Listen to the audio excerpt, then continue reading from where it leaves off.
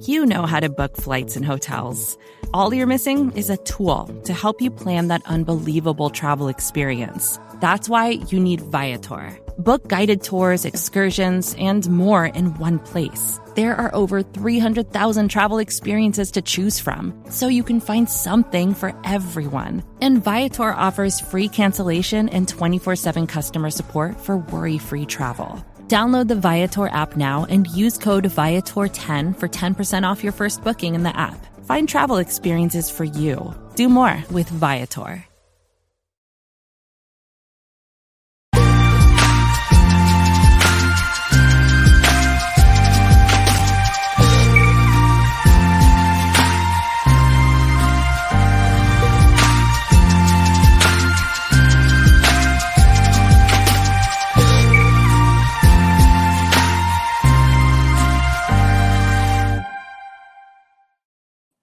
What's up, everybody? Happy Wednesday evening to those of you joining us live, and happy whatever day it is for those of you listening after the fact. This is the Orange and Black Insider Bengals podcast, part of the SB Nation Podcast Network and the Cincy Jungle Podcast channel. I'm Anthony Cosenza, joined by John Sheeran. John, I've been through the ringer the past few days, as I was telling you before we took the air, but I hope you are doing a little bit better than I. How's everything going, my man? A busy week in Bengaldom, that's for sure. For sure, man. I'm doing good. Went to a wedding over the weekend. Still, that's right. Recovering from that. But I'm glad that you are on your 2 feet and are alive. I saw what the observation was on fire in LA. Griffith, is that what it's called? Oh yeah, and then actually in the town I grew up in, Laguna Niguel, last week had a fire that took out some homes, some big homes up on top of the hill. I didn't grow up there, but there was I grew up in that city, and they took out some big homes. So some fires, unfortunately, just the lack of rain this last fall and winter kind of taken its toll, and there's kind of some dry areas out here. I think you and I joked about it last week. We get the earthquakes and the fires out here that, not a lot of people around the rest of the U.S. get. They get the other stuff, the other harsh weather stuff, but we have our own issues out here. But yeah, fires, not fun. Yeah, we just get we get tornado warnings, but then they don't end up being like tornadoes in Cincinnati. But like anytime there's like an actual somewhat of a tornado, it comes without warning. So that's always the fun of it, like you're trying to prepare for it, and it doesn't really happen. It does happen to surrounding areas, Cincinnati, like specifically Kentucky, maybe like a little bit of Indiana, but it's always the ones who are like, yeah, it doesn't really look like great. Like, oh crap, there's a tornado coming. Not to disparage that, but I was thinking, going back to you being at a wedding, what was your drink of choice? Because I've already got drinks on the mind. This is how this week's gone. I'm like, man. So what was your wedding drink of choice? Well, here's the thing, because with weddings, and we'll talk Bengals, I promise, folks. But with weddings, it feels like you've got a different, you know what I mean? Like you got to either class it up, or you hit it a little harder, or you hit it a little differently than you would just kind of, when you're barbecuing or whatever. What was John Sheeran's cocktail of choice here at the wedding? It was a family wedding, was it not? It was a family wedding. My cousin got married. Congratulations, Kristen. Congrats. It was a true Cincinnati West Side wedding, even though didn't take place in the West Side. And my family over there, they love them some Bud Light. But the newest member of the Sheeran clan, he's a big Miller Lite guy. So there was Miller and Bud Light galore that was behind the bar, and I had plenty of both. But the groom's like his signature drink, like on the menu, it's called the Grizzly Bear. He's more of an outdoorsy guy, and I thought, that's interesting. What's that going to be? It was Jack and Coke. Oh, okay. So I had one Jack and Coke and plenty of beers. So that was there you go. There you go. Yeah. You just, sometimes you go, hey, I'm going to have wine tonight, or hey, I'm going to do a Moscow Mule, or I don't know, whatever the thing is at weddings, you get a little shot here and there too. So yeah, of course. Well, hope you had a good time, my friend. Sounds like you did. And I am ready to talk some Bengals. Before we do, just want to remind folks, in case you are new around these parts, you can subscribe to this channel in a number of different ways. The Cincy Jungle Podcast channel on your favorite audio streamer, iTunes, Stitcher, Spotify, Google Podcasts, iHeartRadio. You got to go subscribe there to get our show, The Orange and Black Insider, as well as Matt Minnick's Coach Speak and Chalk Talk episodes. And when you subscribe there, leave us a review if you could. Helps us not only let us know how we're doing with things, but gets us a little increased visibility because we're egotistical maniacs over here. So we need to get a little more visibility. Specifically me. So please, yeah. well, I'm talking about me too, my friend. So there's that. And then of course, beneath John and beneath that Cincy Jungle icon down there is a Orange and Black Insider icon that you can click to subscribe to the YouTube channel. And of course, click the bell to be notified when new content is available when we go live. You also got to give a thumbs up on the Cincy Jungle Facebook page and follow us on Twitter on a number of different accounts. Blah, blah, blah. Stroke our egos. We need it. So go do all the stuff. If you would, we appreciate all the support as always. So where do we begin? I guess just to kind of tee up the night, we're going to talk some Jesse Bates. We're going to talk maybe a tiny bit of OTAs, some interesting sound bites from Joe Burrow. We've got a little bit of a tweak on a series we've done for the past few years. We're going to do that. We've got to remember when, and then we're going to close up shop and bounce out of here, but a lot to talk about. And of course, I guess we got to start the show off, John, on, I don't know if you want to call it a somber note, a sour note, an expected note, maybe all of the above, but the news came out Monday afternoon via Tyler Dragon, former Cincinnati Enquirer beat man for the Bengals, now kind of just does a variety of different, I shouldn't say just, but does a variety of sports for USA Today, and broke the news that a source with knowledge is saying that Jesse Bates is going to sit out the spring, sit out the summer, and I kind of left it open-ended. And so I guess we can kind of start with number one, your reactions on Jesse Bates sitting out for an extended period of time, and we'll talk about what that may look like in a second. But just when the news dropped, what do you think, and what do you make of all this thing? Yeah, it was open-ended because I think he had already there was at least some report that said that he has no intent on playing under the franchise tag, and you don't threaten and then proceed to skip out on OTAs. You don't threaten to skip training camp without also saying, yeah, I'm not going to play under the franchise tag. It's not going to be like, yeah, I'm not going to show up for practice and everything, but I'll be there in September to sign the franchise tag. Like that's not what it is. That's not how you kind of operate this use of leverage, which is exactly what it is. Unfortunately for Jesse Bates, and we've talked about this before, he doesn't really have a ton of leverage left. He wasn't allowed to hit free agency because of the franchise tag, and we can say what it is with the franchise tag. Like, I'm not a big fan of it, but it is still there for teams to use, and obviously Bates is not a fan of it either for his own reasons. And at this point, they have a replacement in Dax Hill, who is officially now, as of Wednesday, under contract for the next 4 years, and he's already taking starting reps at that free safety spot. And when I hear this just tells me that nothing's really changed. It's not necessarily the situation getting worse. It's just two sides are still really far apart, and you don't threaten and then proceed to skip out on practices if you are close to coming to an agreement. The Bengals and Jesse Bates, I guess, have never really been that close to an agreement. That's why it stalled out last summer. That's why it never came to fruition before the March 8th or March 9th deadline. It's the situation hasn't changed, and them drafting not one but two safeties isn't going to make the situation easier for Bates. So this is just him saying, okay, fine. I won't show up to camp. I won't show up to practice. I'm a leader. I'm really important to this team and this defense. I just carried the defense in a certain way in the playoffs. Like I'm important. I matter. And this is my way of saying, like, you guys need me. And I do think that the Bengals still believe Jesse Bates has that value. That's why they have an offer for him available. But this is the Bengals and Mike Brown, and they don't really budge in these negotiations, and just they don't really respond like in a desperate manner to these threats and these actions. So for Bates, this is just kind of his last ditch effort to, try to bring the Bengals closer to what he wants. But unfortunately, this hasn't really worked out for players in the past for the Bengals, and I don't really foresee Jesse Bates being any different.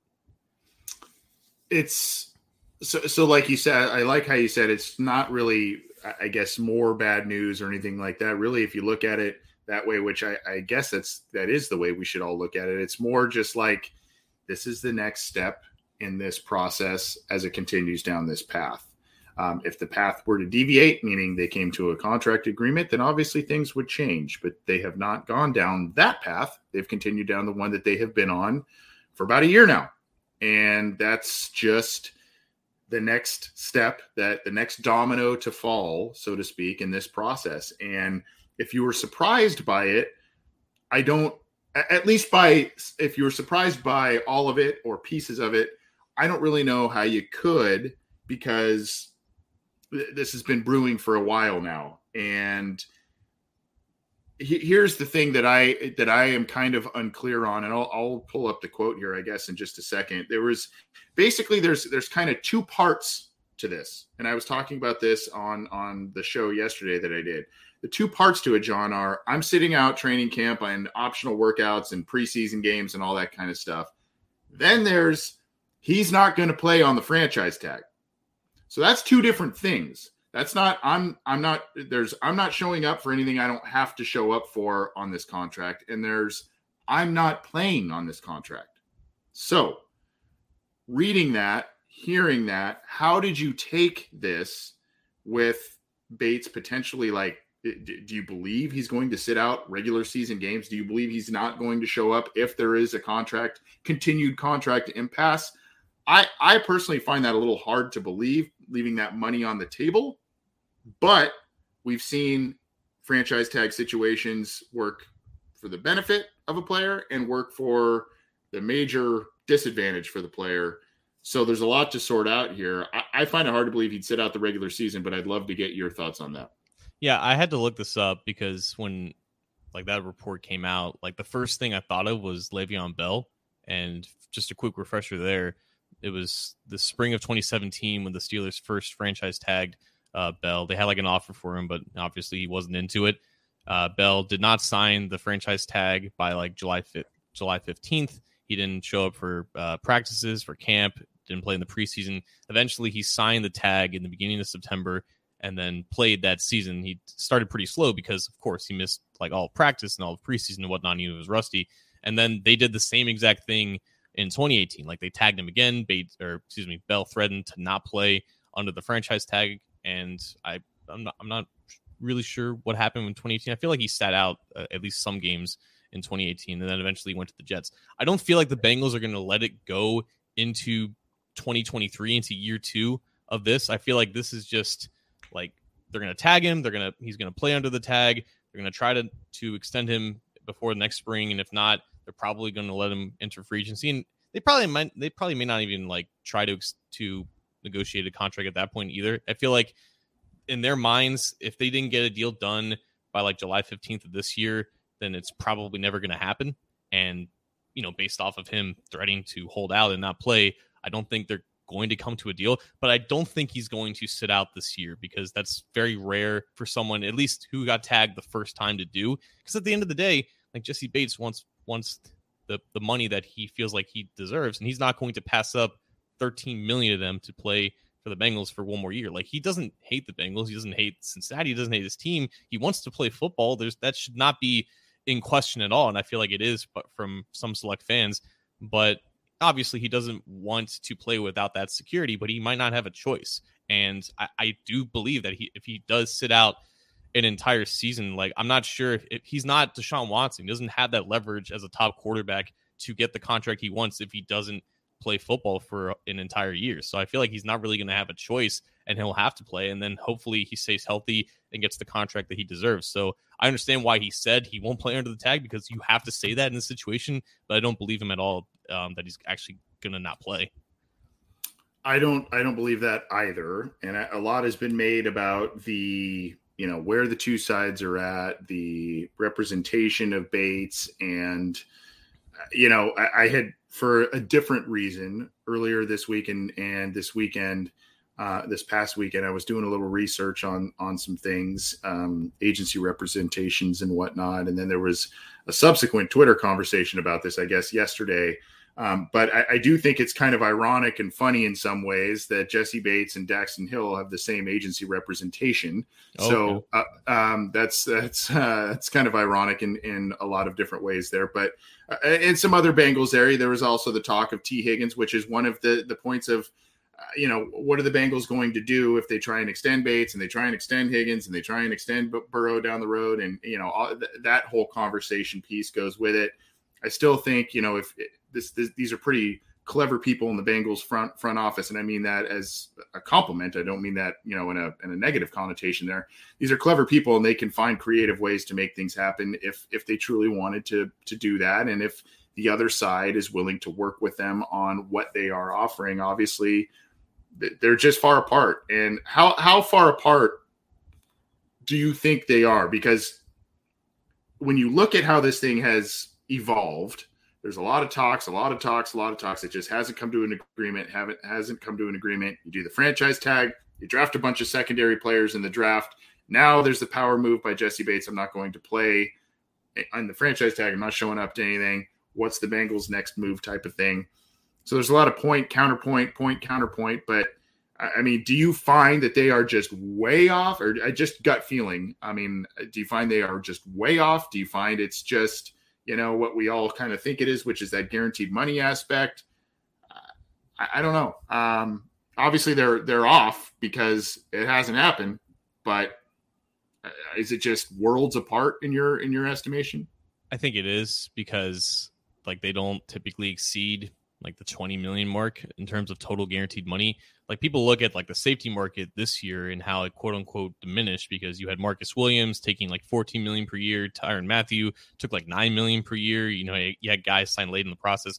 Marcus Williams still earned 37 million in total guaranteed money. That's only 1 million less than Jamal Adams got a couple years ago with the Seahawks. Jesse Bates wants probably in that $30 million range. That's what David Mulugheta is going after. And I don't think the Bengals are offering anything close to that. I think the average annual value is still in the low teens area, the 14, maybe 15 million range. And maybe Bates wants a little bit more than that. That's never really been, I think, what has prohibited the Bengals from getting these deals done. Has always been the guaranteed money. But Anthony, I feel like there's also this narrative that Jesse Bates isn't worth that. And there's a discussion to be said about this, but at the end of the day, as an NFL player, you are essentially worth what someone pays you. No one believes that Christian Kirk is worth 18 million per year, but that's what he got from the business Jaguars. 101, my man. Yeah, it's business 101. If that offer is out there for you and you believe that it is, then you're obviously going to want that from the team that you want to be on. So if Jesse Bates didn't get franchise tagged, and if they didn't come to an agreement, and he hits free agency, he is 100% getting the deal that he wants because he's 100%. A really good free safety, and he just had a really good postseason. I understand that he wasn't as consistent as he was in 2021 compared to what he was in 2020, but the safety position is naturally volatile, and it's a high variance position. It's really hard to be at the highest level at that spot in the sport. But when he's on, his ability, that's where his value is derived from, and someone is going to give it to him if they are allowed to, and if it's not the Bengals, someone will. Someone will. And that is a great point because not only is he a good player, are there consistency issues? Sure. Are all of those consistency issues all 100% on Jesse Bates? No, in my estimation, no. You can go back to previous years. I mentioned this on the show yesterday. He played under Terrell Austin as a rookie. Do you remember how big of a disaster that was? A defensive coordinator. There were years in the early years of Zach Taylor where he was kind of putting out. It's the guy, if you can kind of think about a little bit of a visual, it's the guy that kind of puts out a fire here, and then there's another one going on over there. That's what Bates was doing early parts of his career because of a lack of personnel issues, and then of course things not really coming to fruition until last year under Lou Anarumo. So there's a little bit of that. And yes, there is some, like you said, there's high variance in the position. I like that phrasing, but we have seen every year in March, and you mentioned a name, Christian Kirk, every year in March, teams go bananas when it comes time to pay some of these players. And you go, that guy got what? And Jesse Bates is a premium player in the league right now. Jesse Bates is in his prime in the NFL right now. And whether you find him to be the most consistent player, whether you think he's the best safety or not in the NFL, if he hits that free market, John, to what you just said, he will get the money that he is seeking. I think also to your point, I'm in agreement with you that they are way off because it seems as if they were relatively close, pretty close, I think Jesse would say, all right, I'll stick around. And that's not the case. Yeah. Yeah, like Joe Mixon, Sam Hubbard, like those were deals that I think with Joe, there was, I think, some reports about them like not getting as close as they wanted to, but like Joe never like threatened to hold out or anything. Also, like Joe was under contract at the time, and I think there's some confusion with this with Jesse. Like I think the Bengals still have his rights, so he's not like a free agent, even though he didn't sign his franchise tender, which is why he can't be signed by another team if he doesn't sign the tender by July 15th. So they can technically, I think, still trade him. It's just a matter of like if a team wants to trade a player who needs like a contract and everything, that would adjust the value. But he's still technically like the Bengals still own his rights. It's just a matter of like he has to agree to a deal by July 15th, or he has to play under the tag, and he can skip training camp practices without signing the tag because he won't get fined because he's technically not under contract. So it's the difference between like being under contract and having your rights. It's like rookies right now. Like the 5 unsigned drafted players by the Bengals, like their rights are owned by the Bengals, but they're technically not under contract. It's basically the same thing.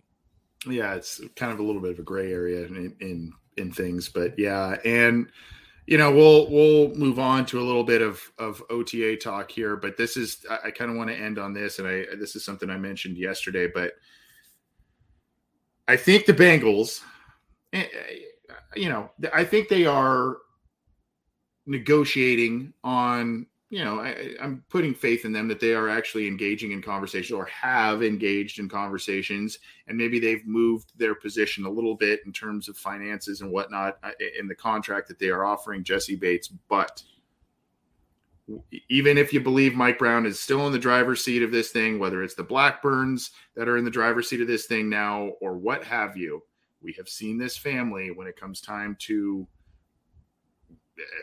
contract negotiations, and this is where we are, and we're not really moving from this. They dig their feet in. And, I don't, maybe they'll move a little bit with their contract that they have out there, but I just don't, from what I've seen from this team, it would surprise me if they moved heavily. Now, we probably won't learn that behind the curtain there, but it would surprise me a bunch if they, I don't know if you want to call it caving, I don't know if you want to call it bending, whatever the case may be, it would surprise me a lot, because usually players and the Browns and Blackburns, players don't win that battle when they kind of strong arm the contract or pay me, trade me, cut me, trade me, whatever the case may be. They don't usually win that battle very often, at least not right away. Yeah. And this is just their whatever value they have for Jesse. It doesn't match what Jesse values himself. It's not like neither side doesn't respect the other. Right. Sometimes both sides can just, they have their own business to conduct, and that's why not every partnership lasts. And also I think people are naturally going to be like, if they're not going to pay Jesse Bates, then what's that going to be for next year for T. Higgins and Joe Burrow? T. Higgins is still very much up in the air, but they won't have to try to like move mountains for Joe Burrow, because I think they're going to offer the contract initially, and it's going to be enough. Like don't even think about that. Yeah, no, I don't. Yeah, that one I'm not really worried about. So, yeah, that's kind of what's going on with Jesse Bates, as we know right now, and we probably won't be seeing or hearing much from him for a little while. We will see, though, as this thing continues to go step by step, and as we get closer to training camp, preseason, and the regular season, what happens with this thing. Just a couple of other quick OTA nuggets. We did a lot of those yesterday, so we won't belabor the point on the Happening Headline show, but Joseph Osai did have another procedure done on his knee. I guess it was kind of I don't know if it was a cleanup or, just to kind of make sure things are all set. I don't know whatever the proper phrasing is there, but we did see him doing some wind sprints and side field activities, which is good. He's not just sitting there in a brace still or something like that. So he is out there and doing some different things. We talked about Bates, and then the other piece of news that kind of came out through some different things. You had mentioned it before we took the air, John, and that was it Higgins? What was the piece of info? For T. Higgins, or just like OTAs, yeah. Oh, so yeah, I think for injuries, for starters, I think we can assume that no injury that the Bengals are currently suffering is going to hinder them from participating in training camp. Like you mentioned, Osai, I don't really know what a cleanup procedure is. Like, I always hear that, and I'm just like, yeah, okay, I get it. I don't. I think everyone else, like, they're on the rehab field except for T. Higgins. He's just still rehabbing that shoulder, but he's not in a sling anymore. He'll be back for training camp. Logan Wilson, Marcus Bailey, who I think wasn't injured at the end of last year, but he might have had like something minor that he took care of in the offseason. Brandon Wilson as well. He's still under contract. He can make his return. Joe Bocci as well. I think Akeem Davis-Gaither, I don't think he was mentioned. He might be already practicing, which is kind of insane. But I think all the injuries right now, like they still exist, but there's still 2 months to go before camp. And I think all of them will be able to be practicing, which is the most important thing right now. Yeah, and then Hendrickson is one who is sitting these out as well. Expected to be back by training camp. So that was a little bit, but at the same time, when you see, OTAs, you think optional, right? It's not truly optional in some people's eyes, but he is working out on his own, spending time with family and doing that thing. According to Zach Taylor, that was kind of expected. Yeah, so Trey Hendrickson got $6 million for roster bonus in March, and he gets no workout bonuses. He already earned it. yeah, he did. And a stellar, coming off a stellar season for the Bengals there. So that's kind of some OTA updates, and you can go back to the Happening headlines to go through more of that. And of course, you can go through the Tuesday OTA breakdown. Great post that John put together on CincyJungle.com, wherein he has his own perspectives. And then there's a lot of other tweets and whatnot from the great beat writers and coverage men and women of the Cincinnati Bengals. So we're going to move on. We've talked a lot about Jesse Bates, and it's I don't know if it's a tough conversation, but it's, one of those things where you go, oh boy. Another day is here, and you're ready for it. What to wear? Check. Breakfast, lunch, and dinner? Check. Planning for what's next and how to save for it? That's where Bank of America can help. For your financial to-dos, Bank of America has experts ready to help get you closer to your goals. Get started at one of our local financial centers or 24/7 in our mobile banking app. Find a location near you at bankofamerica.com/talktous. What would you like the power to do? Mobile banking requires downloading the app and is only available for select devices. Message and data rates may apply. Bank of America N.A., member FDIC. With threats to our nation waiting around every corner, adaptability is more important than ever. When conditions change without notice, quick strategic thinking is crucial. And with obstacles consistently impending, determination is essential in overcoming them. It's this willingness, decisiveness, and resilience that sets Marines apart. With our fighting spirit, we don't just fight battles, we win them. Marines are the constant our nation counts on to fight the unknown. And through adaptable problem solving, we do just that. Learn more at Marines.com. Mother's Day is around the corner. Find the perfect gift for the mom in your life with a stunning piece of jewelry from Blue Nile. From timeless pearls to dazzling gemstones, Blue Nile has something she'll adore. Need it fast? Most items can ship overnight. Plus, enjoy guaranteed free shipping and returns. Don't miss our special Mother's Day deals. Save big on the season's most beautiful trends. For a limited time, get up to 50% off by going to BlueNile.com. That's BlueNile.com.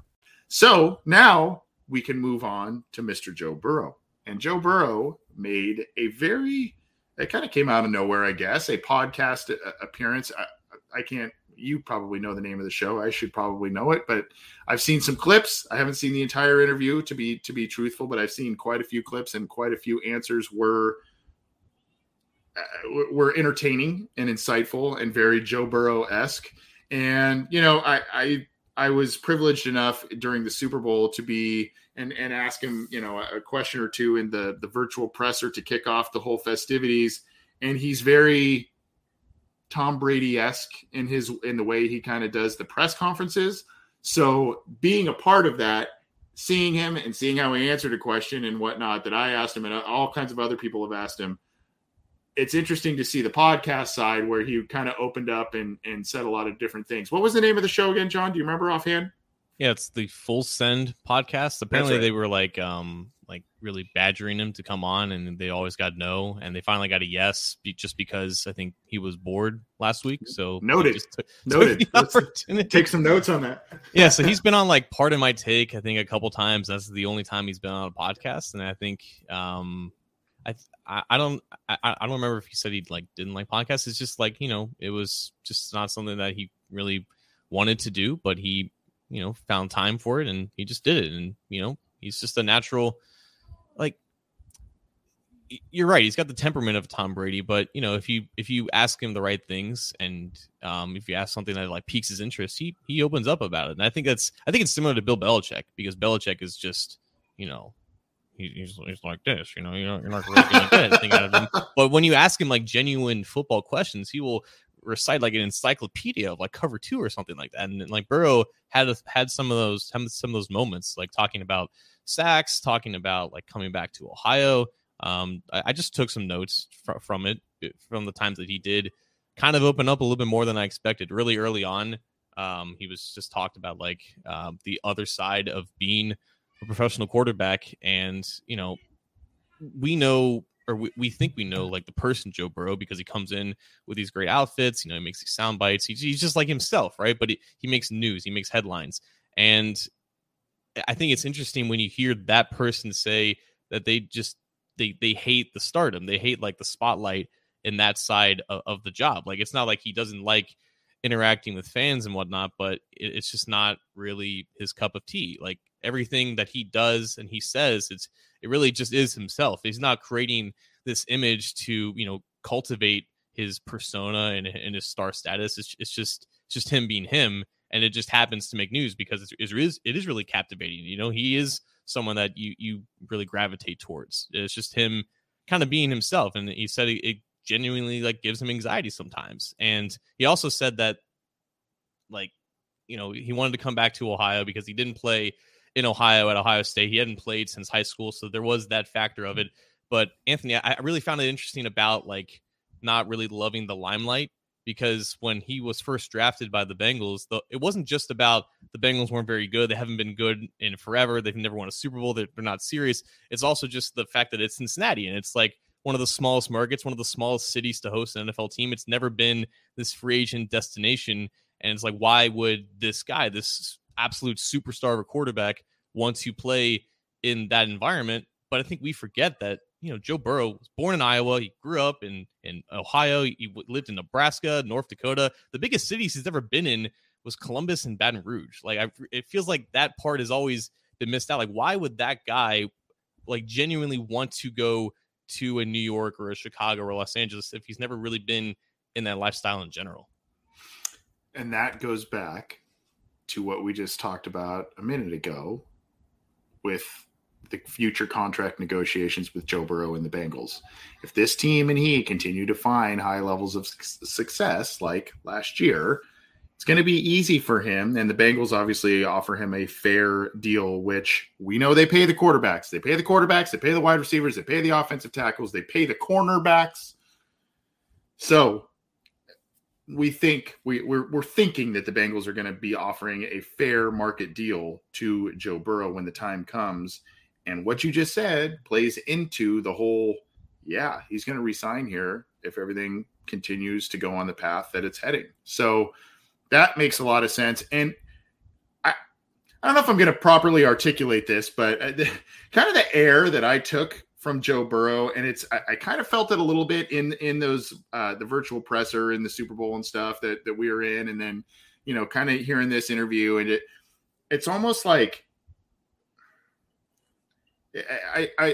it's almost an air of like, well, I'm kind of confused as to why people care about certain things about me so much. Do you know what I mean? Like it's almost kind of like, why do you care about my outfits? Like, why are you asking me about that question? And he's like, I don't really, he said he wasn't comfortable about doing the selfies and interacting with fans on such like a, intimate, close level. He loves the fans. It's more just like, dude, I play football. Right. It's like that's almost his attitude. It seems it's like, I play football. I play professional football. That's what I do. I don't. And saying without saying, it's almost like, what's the big deal? Right. It seems like that's kind of his approach. I don't know if that makes sense. I don't know if I'm just talking out of my ass and saying that, but that's a little bit of the attitude that I took from it. It's almost like, what's the big deal? Yeah, 100%. Because like he's been on record multiple times saying like, I'm not wearing these things to make a statement. I'm wearing them because I think it looks cool. And like, there is a definite subsection of people that are like, oh, you wouldn't wear such a thing if you weren't trying to attract attention. I think that is what is assumed for Burrow when it's just genuinely like, hey, this outfit looks pretty cool. I'm going to wear it. I feel confident in myself. When I feel confident in myself, I play my best. Like that's just natural human behavior. There were some other things as well that I found was interesting. In 2018, when he came to LSU, he specifically said that he had to kind of like relearn how to like play and start a quarterback because he had been on the bench for 3 years. And that's part of the reason why I think 2018 was not as explosive as 2019. He was still learning the offense and whatnot. But not only that, he said that when he came to Cincinnati in the NFL, it was a vast difference in terms of like calling plays, because in high school and in college and even in LSU, in that what we consider to be a pro style offense, it was still mostly just signals. And now you're transitioning to being in the huddle with, screaming fans in your ears, trying to call plays and everything. And that was kind of an adjustment, which kind of contradicts, I think, what like the labels were of him as being like a pro style quarterback who, make calls of the line and stuff like that. It's still an adjustment for any rookie quarterback. And coinciding with that, Anthony, something I found really interesting, because like he's going to get compared to Justin Herbert a ton in his career. In one of the biggest, I guess, perceived differences is like the leadership abilities and like the styles of leadership that they exhibit. Whereas Herbert is more kind of low key, like laid back, West Coast style, like yourself. Burrow is more like he's like the alpha dog, he's like the rah guy. He gets in your face and everything.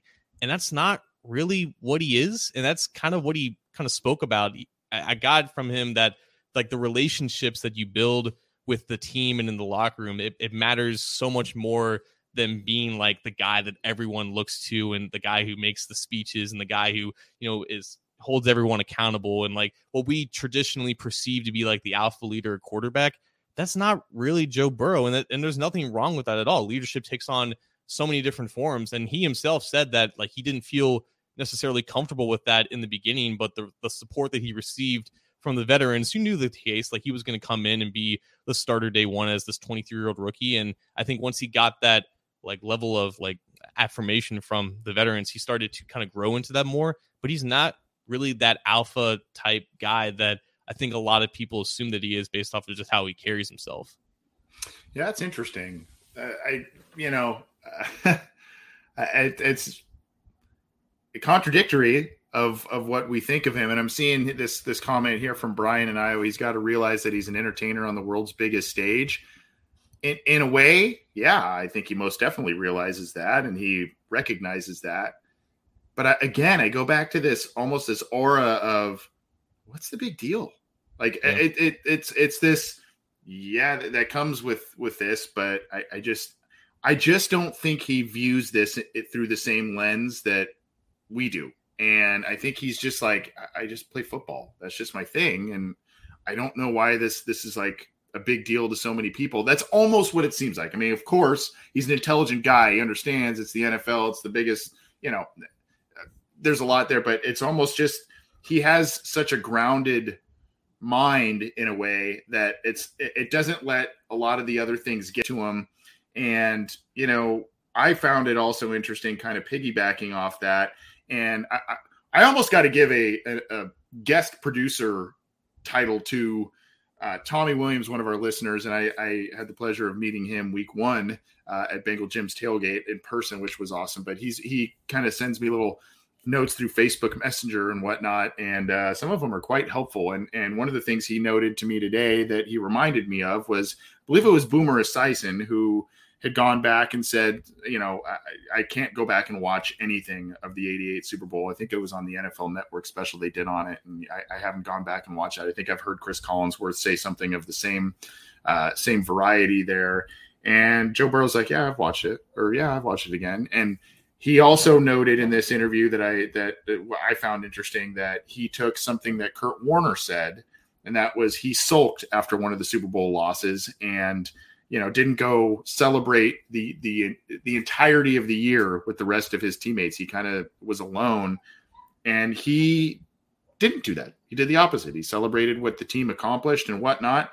It could be viewed as some people go, well, why are you celebrating after you lose the Super Bowl? There's the aspect that he mentioned of celebrating with your team, but also think about, especially for a young quarterback, this is where I think he really is switched on and gets it in a lot of ways. Think about spending hours either by yourself or with a small intimate group and just sulking and thinking and soaking in for hours that tough loss, that close loss, what could have been. And for some folks who maybe don't have, the type of mindset Joe Burrow has, think about what kind of long-term damage, issues, whatever, what it can do to your psyche. And so it's such an early point in your career. The fact that he didn't do that, I'm like, dude, go party, go have fun with your team. This was an unexpected thing for a lot of people. You guys did a lot of awesome things as a team. Go for it. Well, that's the thing, man, because I think when people heard about that and saw that, they initially said, like, it should be a good thing to, like, be killed and crushed by this loss. Like, it should do damage to your psyche because that's what's going to make you, like, even hungrier and increase your drive to get back to that point. But again, I think that just goes with people assuming that athletes are robots and they have to act a certain way when everyone is different. They're just individuals. They're people at the end of the day.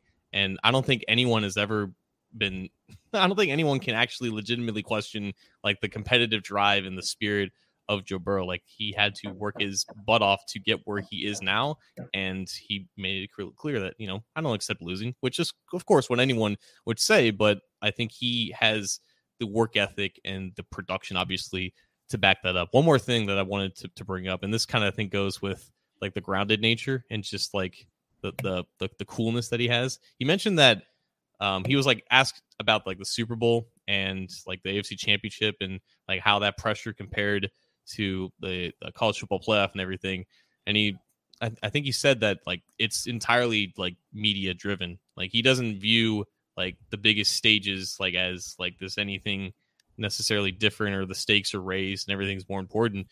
I think he legitimately looks at everything as, like, a play-by-play situation, and that's really what you kind of have to do. Like, you can't get too high, you can't get too low. I think he said this during, like, a playoff presser as well.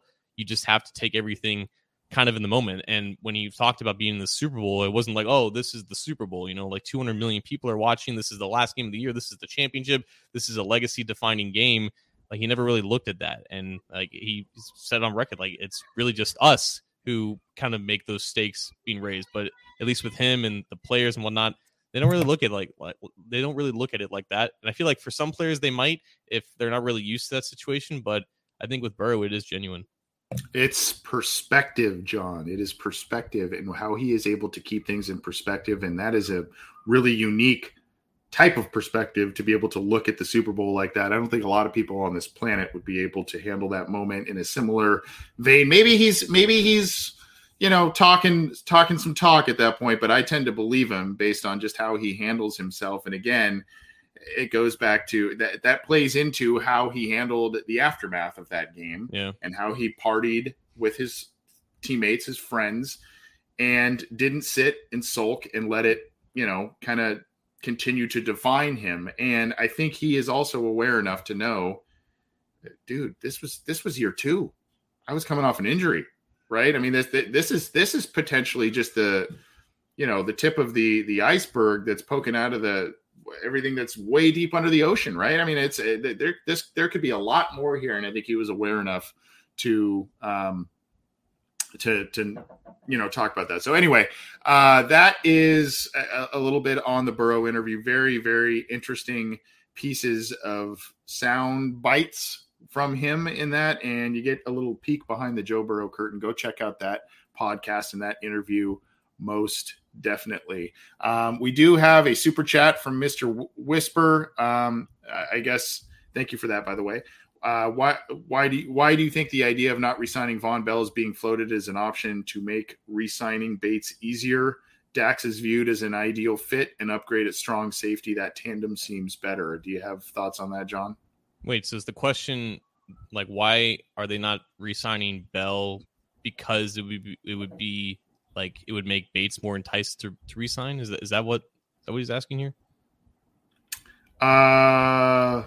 Sure. I'm having a little trouble dissecting this one myself here. Why do you think the idea of not re-signing Von Bell is being floated as an option to make re-signing? I think maybe what Mr. Whisper, and I don't want to speak for him here, but maybe the idea is, hey, does signing your your partner here long term, Von Bell, Right. to a contract, does that make it more enticing for you to take the deal that's on the table that we have? I don't know if that makes sense, because now you're going to be paired with a guy that you are accustomed to working with and working well with over the past couple of years. Yeah. So under that premise, I feel like if you believe that Dax Hill is more suited to be a strong safety, and I don't feel like we can pigeonhole him at any specific position right now because we don't really know what the plan is for him. If you feel like he's ideal for that spot, why would you re-sign a guy at that spot who can only play that spot? I feel like Dax Hill can play either safety spot, and obviously he can be an overhang defender and play a little in the slot as well. So maybe that's the reason why. Like, I feel like if anything, like Von Bell's probably gone because Dax Hill is here, and like Bates just might be gone because of other reasons. Yeah. Well, thank you for that, Mr. Whisper. That's a somewhat decent segue into our next segment, so to speak. And it's kind of a new one every year around summertime, maybe a little later than this, but it's always kind of Memorial Day-ish that we do a segment, which is potential breakout players. And we sometimes use rookies, sometimes it's undrafted free agents, sometimes it's, players that have been on the roster for a couple of years, and you say, is this person stepping into a higher profile role, that sort of thing. We're going to do a little bit of a different spin. We may still do the potential breakout players down the road. I don't know, but we're going to do a little bit of a different spin on this. And I don't know what we want to call it per se. I mean, some little dumb name that I thought of was behind the scenes Bengals. Basically, the idea is, non-starters, whether they're rookies or whatever. Right now, you look at them and, they're not starters. Maybe they're even fringe roster guys, but guys all of a sudden who maybe not only break out, but the team needs them to break out. It's not just like a luxury thing, right? It's hey, this person may now have to take a lot of different snaps, a higher profile role here. So one, since we just talked about safety a lot here, one that comes to mind might be Tyson Anderson. Now, we talked about him. We talked about Daxton Hill now being kind of the starter because Bates is out. Tyson Anderson is a guy that I guess initially after the Bengals drafted him, you go, hey, maybe he's a developmental guy in a couple of years. He takes over and kind of has a niche role on the defense. Maybe he takes over a starting position because of the high-end athleticism, the traits there. But right now it's kind of special teams, backup, defensive back, that sort of thing. Well, now with Bates out of the mix, Lou Anarumo liking to use a lot of different players, a lot of different looks in the secondary. Tyson Anderson might be one of these behind-the-scenes Bengals who may not be behind the scenes for much longer, especially as this Bates situation potentially drags out.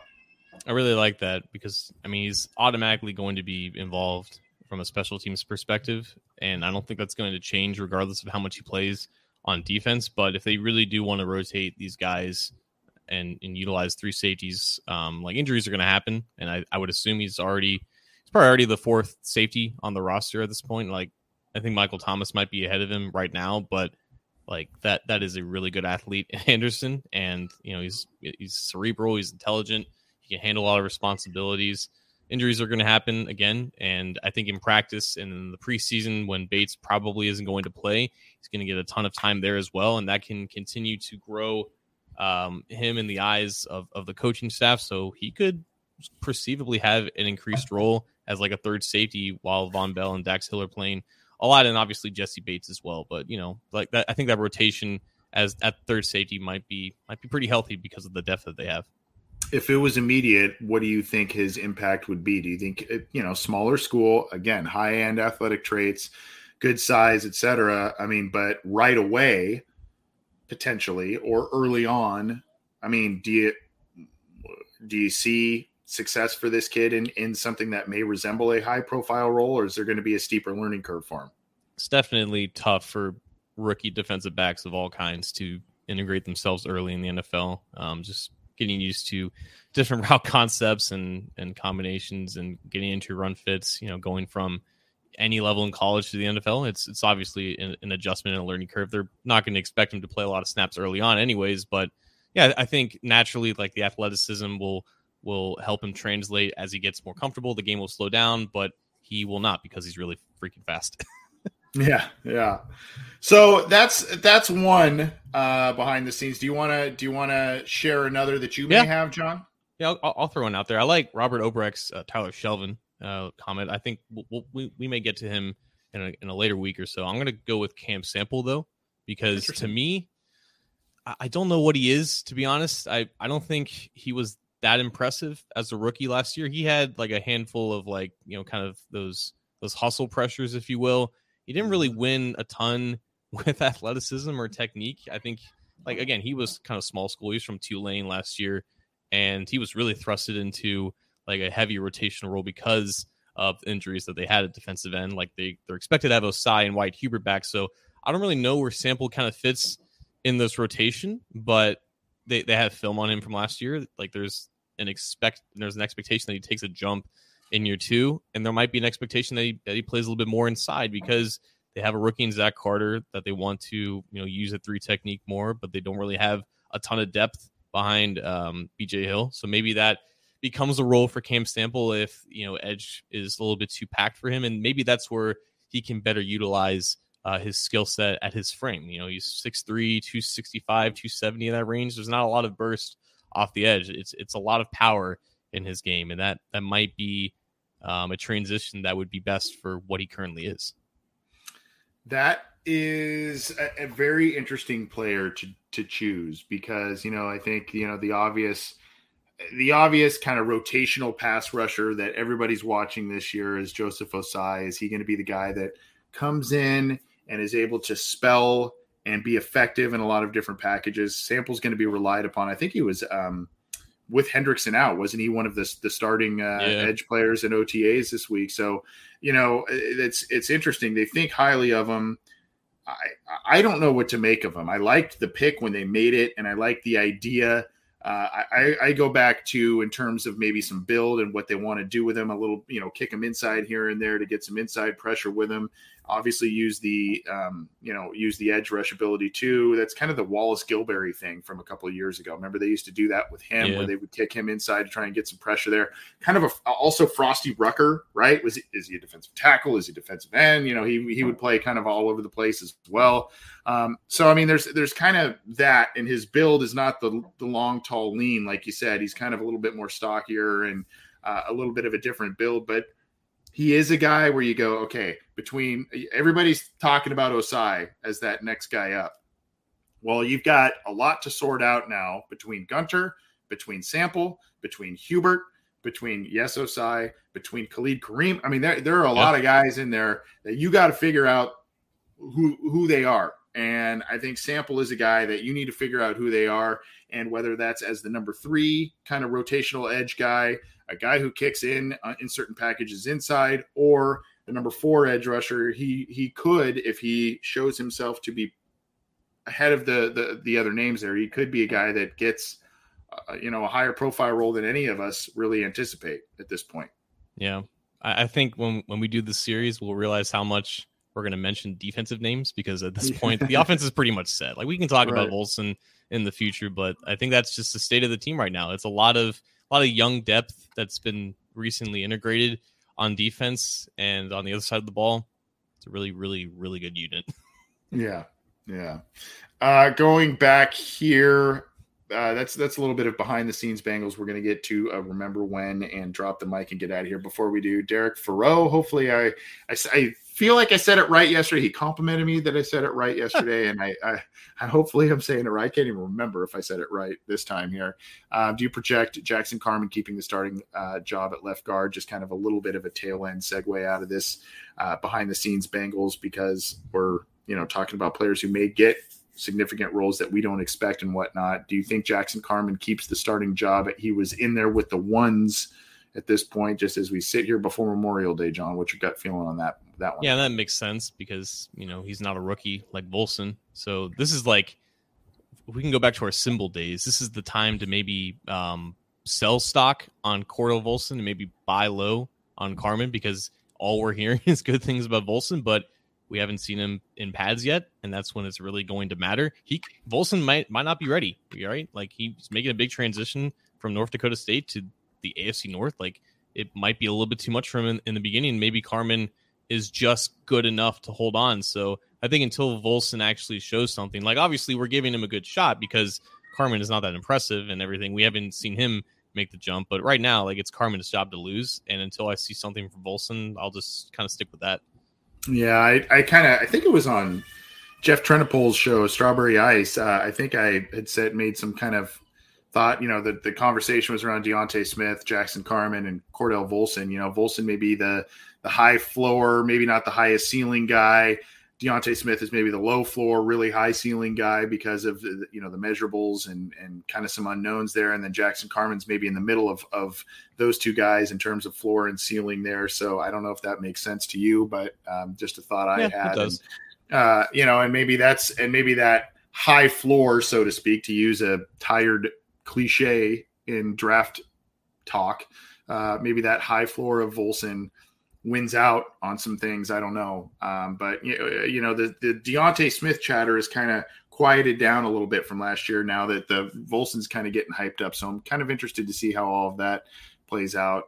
We'll see here very, very early, but thank you, Derek, for the super chat.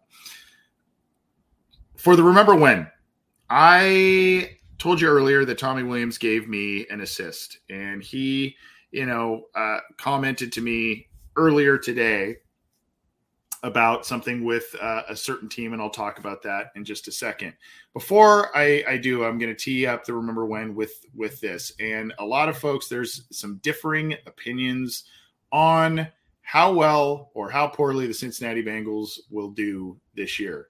This was a tweet from Jeremy Rausch, and this is from ESPN, I believe, saying the highest chance, this is according to ESPN's Football Power Index. Okay. I mean, that sounds arbitrary as hell, but whatever. Highest chance to win AFC. The Bengals are 10th. Now there's, 4 teams tied 6 through 9. You've got 2 other teams tied 4 and 5, 2 other teams tied at 2 and 3. So, I mean, it's kind of like, okay, whatever, but you have the Bengals, you being ESPN, below the Browns, the Ravens, the Raiders, the Patriots, the Colts, the Broncos, the Chiefs, the Chargers. So they have them way down. And that is speaking to the potential of them a lot of folks not believing that they will repeat, whether it's the Super Bowl hangover, whether it's the high-end talent that has entered the AFC on a lot of those teams that were just listed there, whether it's teams really gunning for the Bengals issue, whatever the case may be, a variety of factors. Some folks are not as high on the Bengals repeating as AFC champions, repeating potentially as AFC North champions, and ESPN's index, courtesy of Jeremy Rausch, notes that. Now, Tommy shared with me a story about the 1971 Miami Dolphins. And you go, why the hell is that anything that makes any kind of sense? Well, they went to the Super Bowl and lost. And they were 10-3-1. Don Shula, legendary coach, got him there. And, it was a heartbreaking loss. I believe it was to the Cowboys, maybe. They lost that game, and a lot of folks said that they would have a hangover and they would not be able to go back to the Super Bowl, make things happen, all kinds of stuff. Well, what happened? Do you remember the significance of the 1972 Miami Dolphins, John? I was about to say, I'd never heard of the 1971 Dolphins, but I do know the 1972 Dolphins. That a boy, you know your history. The 1972 Miami Dolphins were the team that went 14-0, went all the way through the playoffs, and won the Super Bowl again under Don Shula and Bob Greasy and many, many other iconic NFL players. Yay! Right? What is it? That's a great story. Well, not only do they do that, John, they repeated again in 1973. They went, I had to one up. I had to go research more. When Tommy fed me this info, I had to go one up him like a true A-wipe that I am. And I went and I found that 1973, the Miami Dolphins, I don't know why this is not showing up here. There we go. The Miami Dolphins went and won the Super Bowl again. They went 12-2 that year under Don Shula and won the Super Bowl against the Minnesota Vikings. By the way, winning the divisional round against the Cincinnati Bengals. I believe that was Ken Anderson in that game, if I'm not mistaken. I'll have to double check that one. Damn. But they won the Super Bowl 2 times. So not only did they avoid the Super Bowl hangover, did the Miami Dolphins.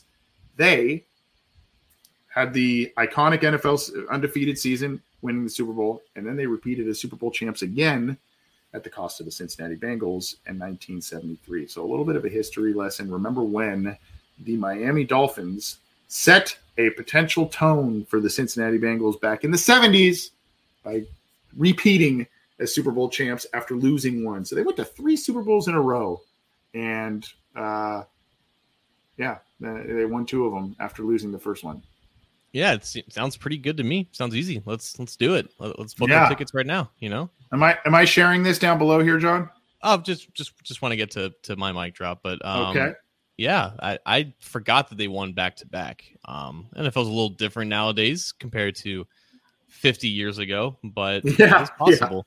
And I am curious, like what that 1971 Dolphins team was. I think when you talk about hangovers and like regression and stuff, it usually involves the teams that got away with a lot of things. They got genuinely lucky on the field, and like it's that sense of they don't belong here because everything had to go right for them.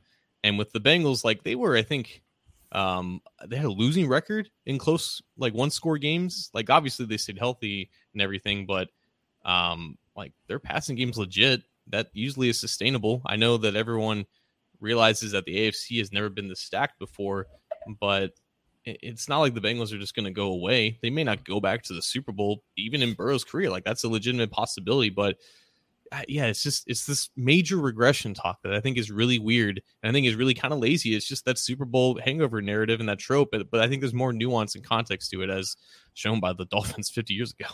Yep, absolutely. All right, well, let's drop the mic and get on out of here. What do you got for us, my friend? Yeah, let's go ahead and roll this.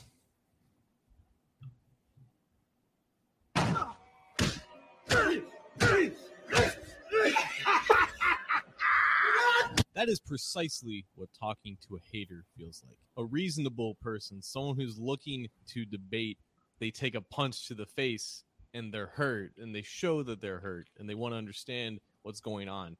A hater, he laughs in your face and he asks you to punch him more, and he punches back.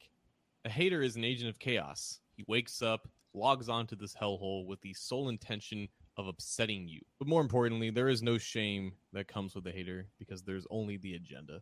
And under no circumstances do you waste time building, creating, and propagating agendas on teams and players who do not matter. This is where the Bengals and you guys come in because, unfortunately, you haven't mattered, at least not in the era of Twitter. Sure, they've made the playoffs and they've been decent and had good players, but the agendas were cookie cutter. You lose in the first round, your owner's cheap, bing, bang, boom. There's nothing else that needs to be said.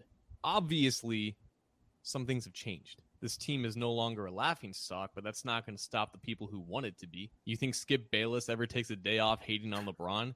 Hell, you think I will stop hating on Tom Brady after he wins an 8th ring? It's not going to happen. The grind never stops. And that's definitely the biggest lesson when dealing with a hater, realizing that it's a never-ending and always a losing battle for you. It doesn't matter what type of rationale, logic, reasoning, and comebacks that you throw back at them, even though that you know that you are objectively right. It does not matter. Some men just want to watch the world burn. Their goal is not to win the debate. Their goal is to piss you off so much that the next time they tweet, you're going to be right back in their mentions. Why do you think Patrick Beverley went on ESPN for 5 hours to talk about how sorry Chris Paul was? You take away a hater's audience, he's still a hater. He's just a really sorry one. But remember what I said about Skip and LeBron and me and Brady? The amount of success that a player or team has does not change or diminish the amount of hate that they get. In fact, it only increases it. But go ahead, keep engaging with the hate. Throw an L+ ratio in there to really spice it up. They really love that. Or just don't engage with it at all, because that's the only way that you can stop it. I didn't know we had a resident hater in our comments section. Shout out Aaron Butler, who I guess is a Ravens fan, and you guys are giving him some attention. It's just been a lot of hate. Been a lot of hate for the Bengals recently, and I feel like it's just been a transition from, these are the nice, upstart underdogs. They're not going to really do anything, but it's nice to root for them. Now they're winning AFC championships, going to the Super Bowl. They're kind of a threat. And it reminds me of how the tables turned for UC in 2021, because I don't think anyone really expected them to actually make the college football playoff. And I think that was why they were so beloved as like an underdog story, because they didn't think that like they could actually threaten the Power Five and take one of the spots. And once they actually did, the agenda went from, oh, we love UC to let's tear down UC and completely discredit them. And that's exactly what's happening to the Bengals right now, because no one expected them to be this good this early, and they're threatening everyone else who has been this good for this long. And that's what haters do. They try to discredit you. They're not trying to be right. They're just trying to create chaos. They're trying to make you mad. They're trying to make you come back for more because you can't stand when they speak and spout BS. They want that chaos. And the only way that you can flame out or shut out that chaos is not engage with it. Or if you are going to engage with it, at least know who you're dealing with. With Aaron Butler, you guys are dealing with a troll. Yes. And usually those kinds of lash outs that you see from folks stem from, I don't know, fear, anger, whatever, because envy, right? I mean, that's where a lot of this stuff stems. And if you kind of go into that with that mindset, unfortunately, I see a lot of it. This is why I don't engage with a lot of stuff on Twitter, because there's just so much of this crap on Twitter that's just like, what is this? Why is this even? Why are people spending time on this? I don't know that I have ever gone on an opposing show's comment section unless I was a guest on their show or whatever. Of course, I would love to talk football, talk Bengals and whatnot as a guest on another rival show. But as a fan, I don't think I have ever gone to another blog of another site and tried to stir the pot. That's just, I don't have time. I don't understand who has time for that. But anyway, that's just, yeah, there you go. The hater. Hey, that was awesome, my man. Great mic drop. I love it.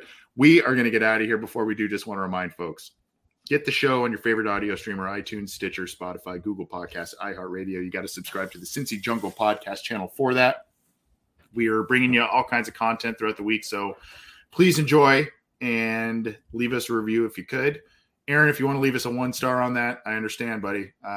Haters going to hate, So do that if you can. And, of course, if you will, please subscribe to our YouTube channel and click the bell to be notified when new content is available. Thank you to all who have tuned in live. Thank you for the super chats. Thank you to all who are tuning in after the fact on your favorite platform.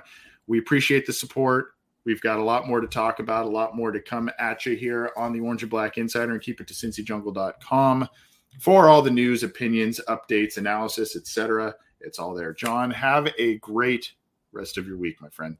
You as well, man. All right. Take care.